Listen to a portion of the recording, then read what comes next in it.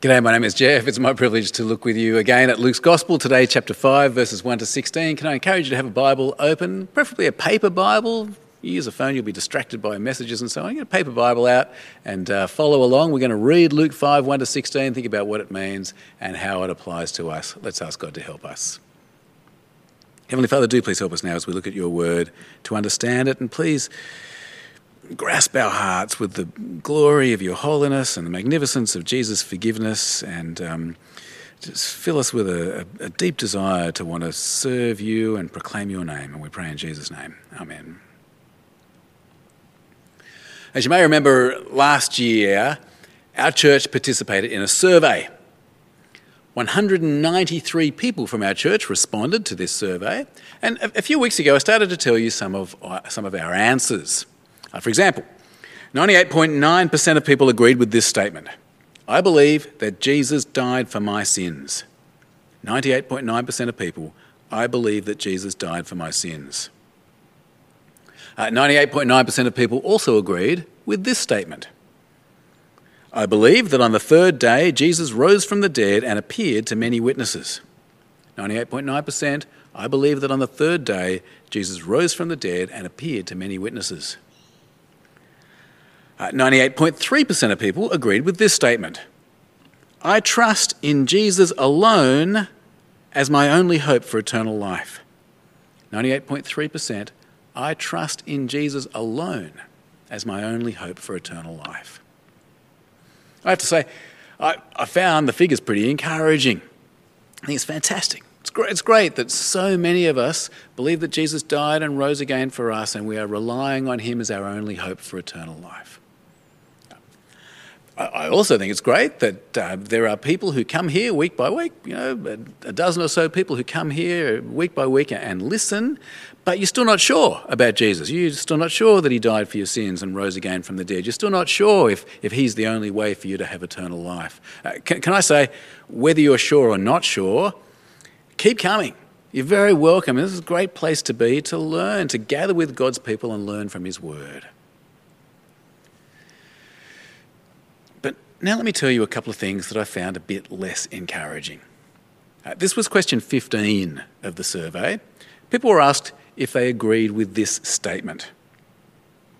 In the last 6 months, I have invited a non-Christian friend, colleague or family member to spend time socially with another Christian friend or to experience an aspect of our church community. In the last 6 months, I've invited a non-Christian friend, colleague or family member to spend time socially with another Christian friend or to experience an aspect of our church community. It's asking, are we being intentional about connecting our non-Christian friends and family to Jesus and to his people? So how do you reckon we went? Remember, 98% of us say that Jesus is the only way to have eternal life. So how many of us are inviting our loved ones, our friends, our family, our colleagues, how many of us are inviting them to come and connect with Jesus' people and with our church? The answer?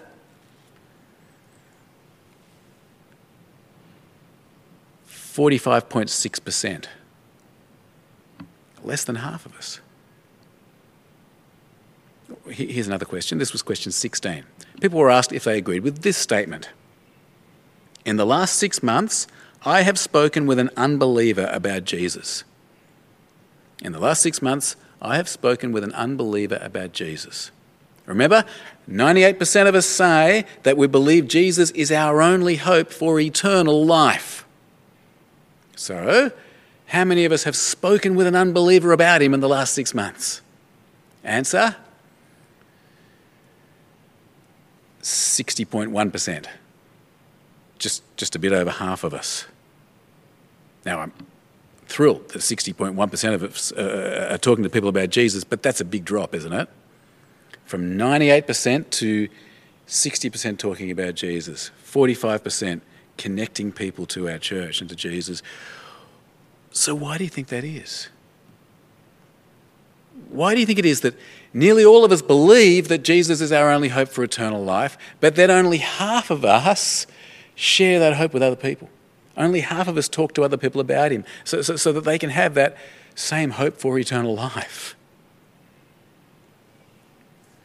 Let me give you a couple of minutes to think about it. The leader will put you into breakout rooms, and let's spend 2 or 3 minutes thinking about this question. We believe Jesus is our only hope for eternal life, so why aren't we telling people? Why aren't we sharing this hope? Why aren't we talking to people about Jesus? You get the question? Okay, a couple of minutes into breakout rooms, let's chat about it.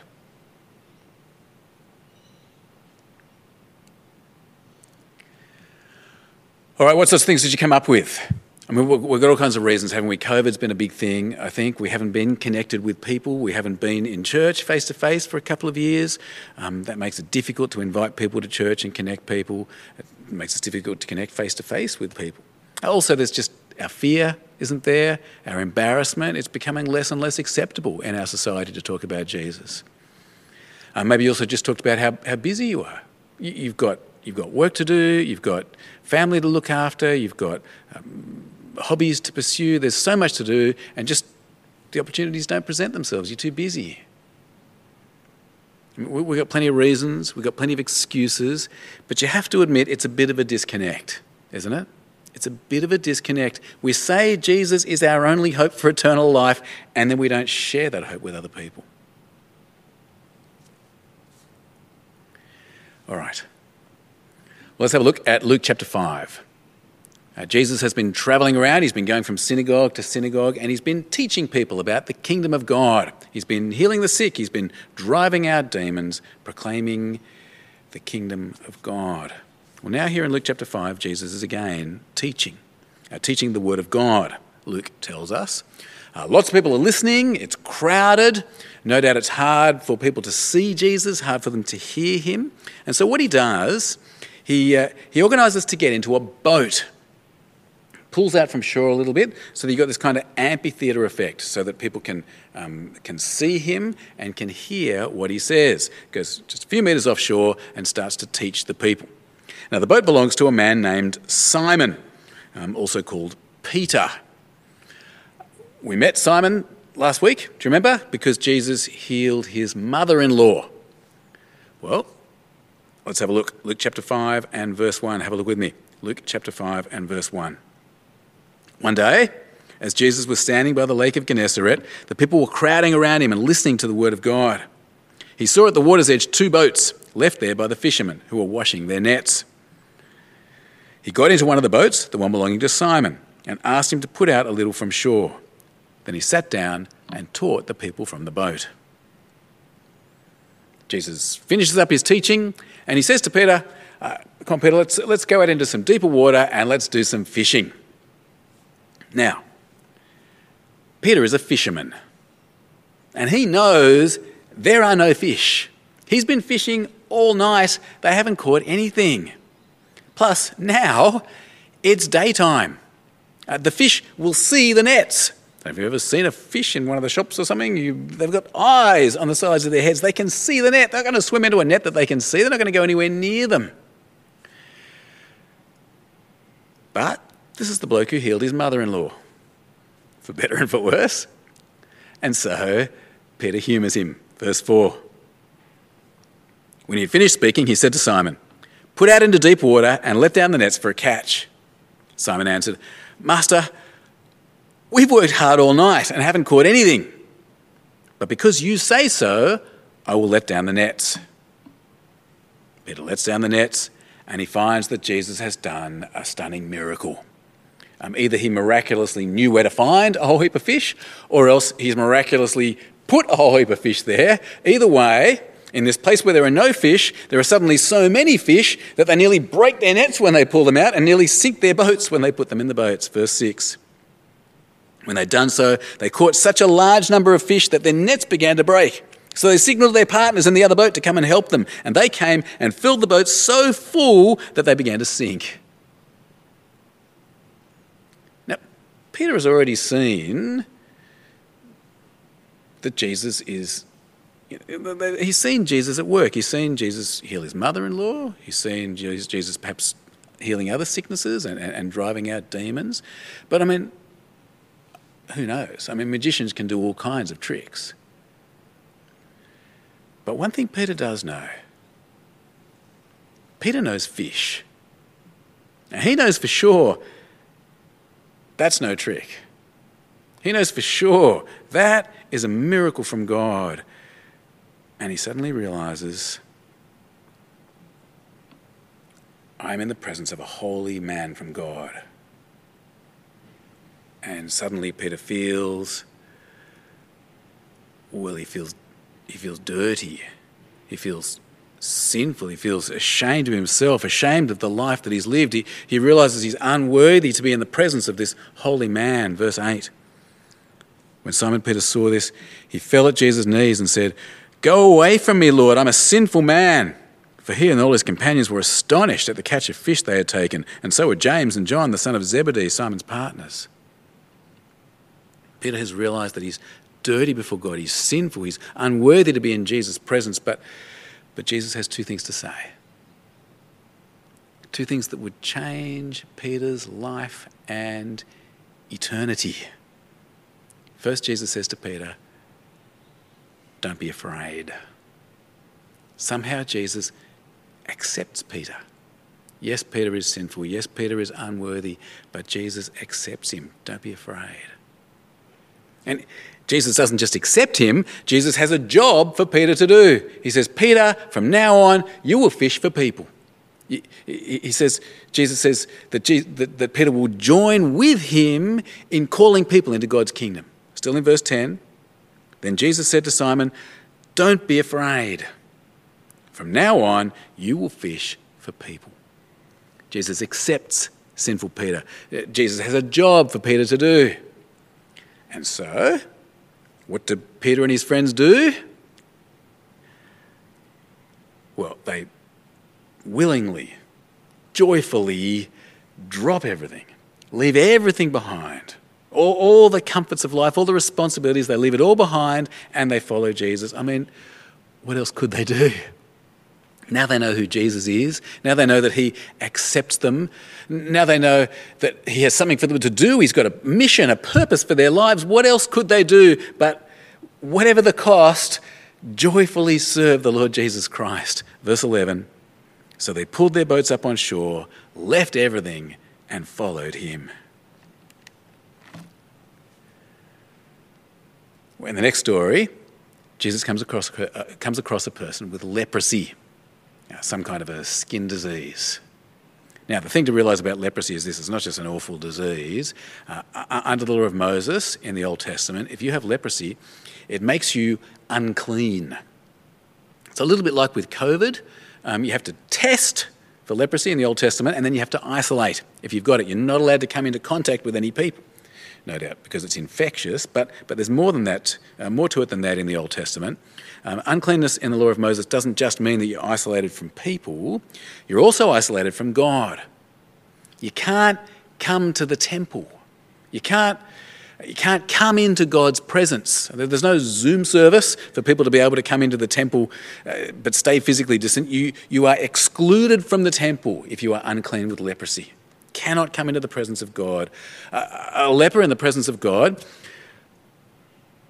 well, it's actually a little bit like what we just saw with Peter in the presence of Jesus.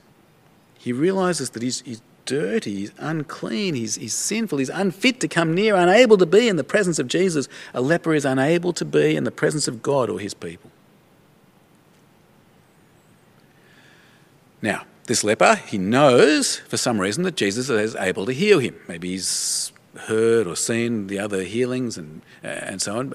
But there's a question in his mind. The question in his mind is this: is Jesus willing to heal him?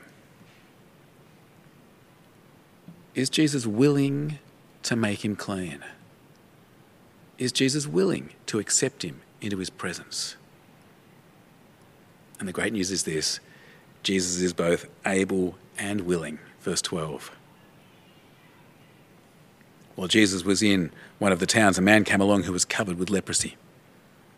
When he saw Jesus, he fell with his face to the ground and begged him, "Lord, if you are willing, you can make me clean." Jesus reached out his hand and touched the man. "I am willing," he said. "Be clean."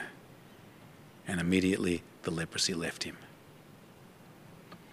Now, like with Peter, Jesus sends the ex-leper out to testify, not just to talk to anyone. He has to talk to some specific people, tell them what Jesus has done for him. He doesn't go to just anyone. The leper has to show himself to the priests in the temple. To testify, by means of the Old Testament sacrifices, to testify to the religious authorities that Jesus has healed him. Jesus has made him clean. To testify to the religious authorities that Jesus is willing and able to make people clean, willing and able to make people acceptable in the presence of God. Verse 14. And then Jesus ordered him, "Don't tell anyone, but go, show yourself to the priest, and offer the sacrifices that Moses commanded for your cleansing as a testimony to them." As it turns out, though, this leper and the other people who've seen, they cannot keep this news to themselves. People who've seen the greatness of Jesus, they can't help themselves but talk about him, not just to religious authorities, they'll tell anyone. Verse 15. Yet the news about him spread all the more, so that crowds of people came to hear him and to be healed of their sicknesses. Luke finishes this little section by telling us about the pattern of Jesus' ministry. He wasn't in it for the popularity. He wasn't just trying to win crowds. He was in it to please God. And so he would often withdraw by himself and pray. He would maintain this constant connection with his heavenly Father. Verse 16. But Jesus often withdrew to lonely places and prayed.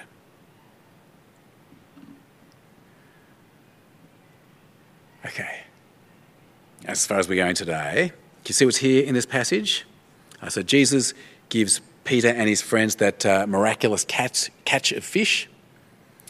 Peter is confronted by his own sin in the presence of the holy Jesus. But Jesus accepts Peter. Don't be afraid. And he calls Peter and his friends to follow him and to tell other people about him, to be fishers of men. And what do? Well, in response to seeing the greatness and holiness of Jesus, in response to recognising their own sin and then realising that they are acceptable before God, what do? Well, they drop everything. They put aside all the comforts of this life. They let go of any excuses, any distractions, and they spend the rest of their lives telling people about Jesus, being fishers of men. Then we met the unclean leper. We saw that Jesus is willing and able to heal him, to cleanse him, to make him acceptable to be in the presence of God and his people. And once again, the man and the other people who see what's happened, they can't help themselves. They can't help themselves but spread the news about Jesus to everyone who needs him. Do you know what, this story, it reminds me quite a lot of another story in the Bible, and it's the story that we read earlier today from Isaiah chapter 6. The prophet Isaiah, he had a vision of God, a vision of God in all his holiness and splendour and glory, with the angels crying, "Holy, holy, holy, Lord God Almighty." The whole earth is filled with his glory. In response to this vision of the holiness of God, Isaiah, like Peter, he realises his own sin. Like the leper, he realises his own utter uncleanness. "Woe to me," he says, "I'm ruined, for I'm a man of unclean lips, and I live among a people of unclean lips, and my eyes have seen the King of glory, the Lord Almighty." God graciously cleanses Isaiah from his sin, takes that coal from the altar of sacrifice and cleanses him. And then in response, when God calls for volunteers, straight away Isaiah puts up his hand. "Here I am," he says, "send me." He doesn't even ask what the job is. It doesn't matter. Isaiah knows what it is to be confronted with the holiness of God. Isaiah knows what it is to be forgiven by the mercy of God. And so it doesn't matter what the job is, straight away he puts up his hand. "Here am I, send me." It turns out to be a tough task. God says no one's going to listen to you. Everyone's going to hate you. But Isaiah knows what it is to be confronted with the holiness of God. Isaiah knows what it is to be cleansed by the mercy of God. And so no excuse will stop him. Nothing will stop him.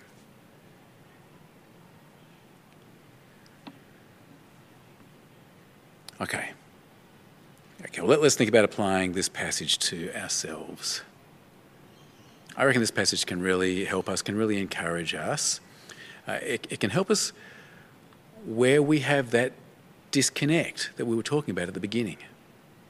We say Jesus is our only hope for eternal life. But many of us don't tell anyone about him. We don't try to connect people to Jesus and to his people and to this hope. I think this passage can help us. First question that I think this passage asks us is this. First question. Have you been confronted by the holiness of God? Like Peter in that boat, like the leper, like Isaiah.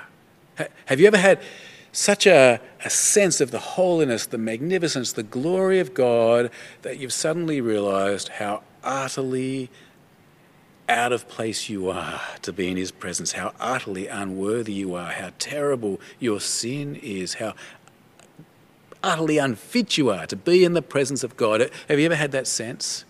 Have you been confronted with the holiness of God? Have you been like Isaiah, woe to me, I'm a man of unclean lips? Have you ever been like Peter, go away from me, Lord, I'm a sinful man? Have you ever had that experience, not just of knowing that God is holy, but of being confronted by the holiness of God so that you see your own total unworthiness? That's the first question. Second question this passage asks us is this: do you know what it is to be cleansed and forgiven by Jesus through the sheer mercy of God? Do you know what it is from having experienced the depth of your sin to then being blown away by the extraordinary news that God would forgive and accept you? I mean, 99% of us say Jesus died on the cross and rose again from the dead. 99% of us say Jesus is our only hope for eternal life. But have you ever had the experience of being gripped by that? Being struck by the awfulness of your sin and then being amazed by the magnificent news that Jesus died to cleanse and forgive you, snatch you from hell, and bring you to heaven.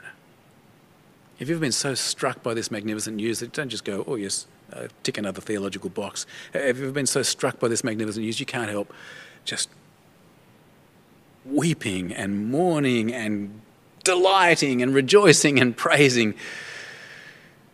Have you been confronted with the holiness of God? Have you been cleansed by the mercy of God, like Peter, like the leper, like Isaiah? Friend, if not, if you haven't been gripped by this reality, well, you're probably a person who doesn't talk about Jesus. You're probably a person who doesn't take the time and effort to connect your non-Christian friends, colleagues, family to Jesus and his people. All those excuses we were talking about before, they'll stop you. They'll keep you silent. But if you've been truly gripped by this, well then, friends, I'm confident that you're one of the 50% of people at Chatswood who does talk about Jesus. You're one of those people who does invite people to meet with Christians and to join with our church, because, I mean, like Peter, like the leper, like Isaiah, how could you help it? Commentator Darrell Bock puts it this way. He says, those who truly grasp how unworthy they are when Jesus graciously calls them cannot help but follow him in ministry, can't help but serve him. It's a little bit like if you get the cure for cancer. Imagine someone comes up to you one day and they give you a piece of paper. Here's the cure for cancer, they say. Here's the recipe. This will cure everyone's cancer. You've got it right there. It's in your hands. This can save innumerable people's lives. You wouldn't keep it to yourself, would you? You wouldn't pop it away in a filing cabinet and say to yourself, well, this will really come in handy if ever I get cancer one day. You wouldn't. You wouldn't do it, would you? If you get the cure for cancer, of course you're going to tell other people. Of course you're going to share your good news with everyone who needs it. Even if they think you're a crackpot, even if they think you're a nut job, you're going to tell them anyway. You're not going to be able to help yourself. Friends, Jesus is God's powerful way of saving people, not just saving people's lives, not just saving them from cancer.